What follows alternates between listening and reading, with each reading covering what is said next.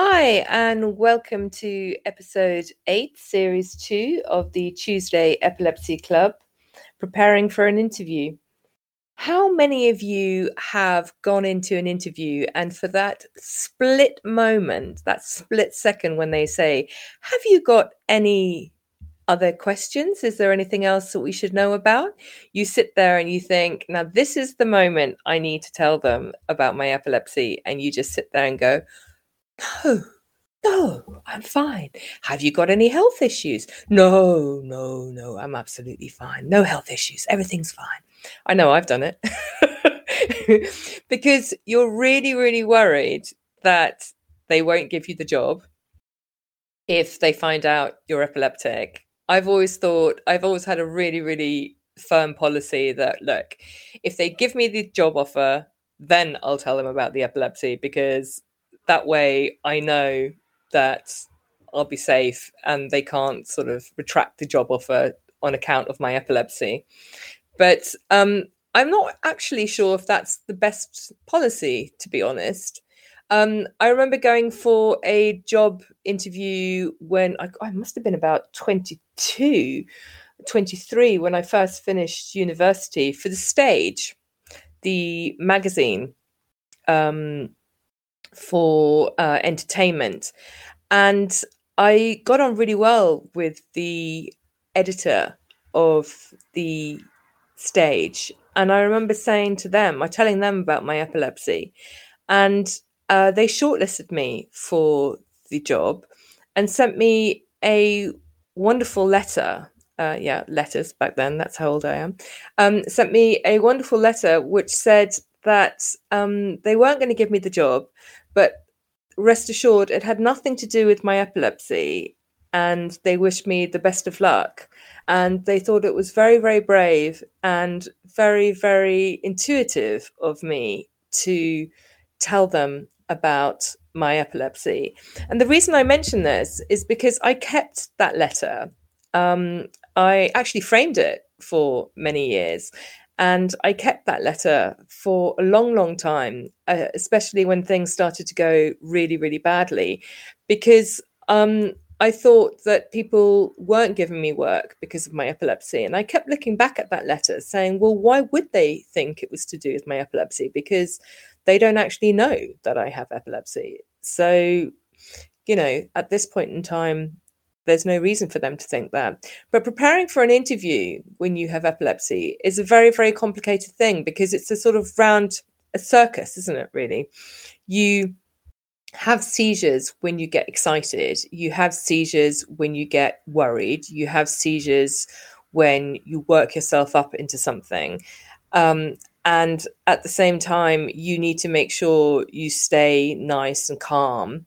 And those are all things that, with people with epilepsy, obviously find difficult to do. So you need to make sure, one way or the other, that you find some kind of midpoint. And I think a lot of the time when I've gone into interviews, you almost need to play it a little bit by ear, by what you think would be a good way and a good decision to tell people about your epilepsy. I remember telling one person about my epilepsy. It was when I went into my PGCE course, actually. My interview for my PGCE course was a bit of a joke, because I went for my interview for my PGCE course, and the person interviewing me said, I don't even know what you're doing here. I mean, you obviously can't become a teacher. You're an epileptic. I mean, you being here is completely ridiculous. You're only here because you filled in the form. I don't even know why you're here. Why are you even here? And he gave me such a grilling, and he made me cry in the interview. It was awful. I mean, absolutely hideous. And about 2 hours later, Tim said to me, right, that's it. I'm going to meet you in Waterloo Station. We're going to go for the weekend to Paris and forget all about it. And I did. I forgot all about it, because I just thought, right, I'm not going to become a teacher, because obviously I'm not going to get on, because this guy just hates me. And strangely enough, a week later, I got a place. And I was just completely baffled. I was thinking, I don't even understand. I mean, the guy clearly hated me. But it said at the bottom, as long as you pass occupational health. So I went to occupational health, and the doctor who interviewed me for occupational health said, oh, if I found out who that person was, I would write him a letter, and you are well within your right to complain about them.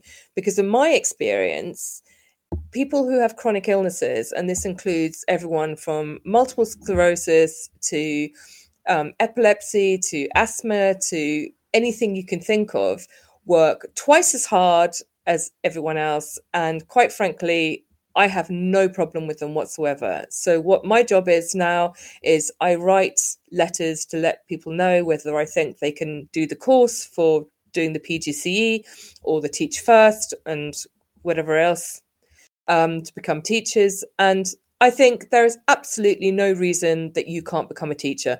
My only advice would be, Fran, that you don't become a primary school teacher, because I would be slightly reserved that you spend any time with 4-year-olds, which I was actually quite relieved about because I didn't want to become a primary school teacher anyway. So I was like, fair enough, no problem.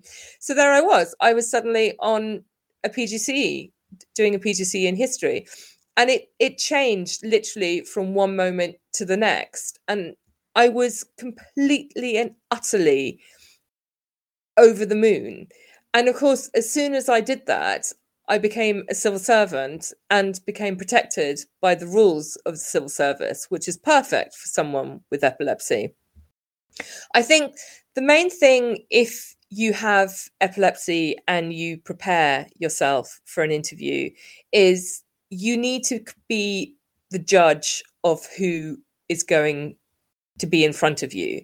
If you're going for a civil service job, then I think the likelihood is it's not a bad thing necessarily to tell people that you have epilepsy. I wouldn't necessarily say anything on the first interview. I'd probably say something a little bit further down the line.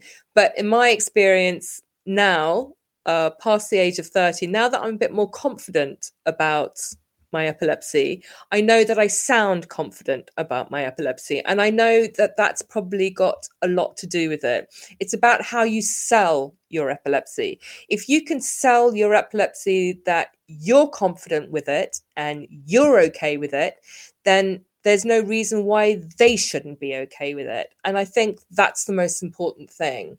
And I think in my 20s, I was possibly a little bit more, I'm not quite sure how I feel about it. So I can understand that perhaps you might not necessarily be okay with it. And that's the thing which became quite difficult. But just practice thinking about how you feel about it and talking out loud. And okay, so do you have any other illnesses? Yes, I have epilepsy. And how do you feel about that? Do you think you could do the job? Well, I don't see why I shouldn't. There's no reason, as long as I don't have to drive. And as long as you sound confident about it, there's no reason why you shouldn't. Okay, well, good luck to you. Thanks a lot. Speak soon. Take care. Bye.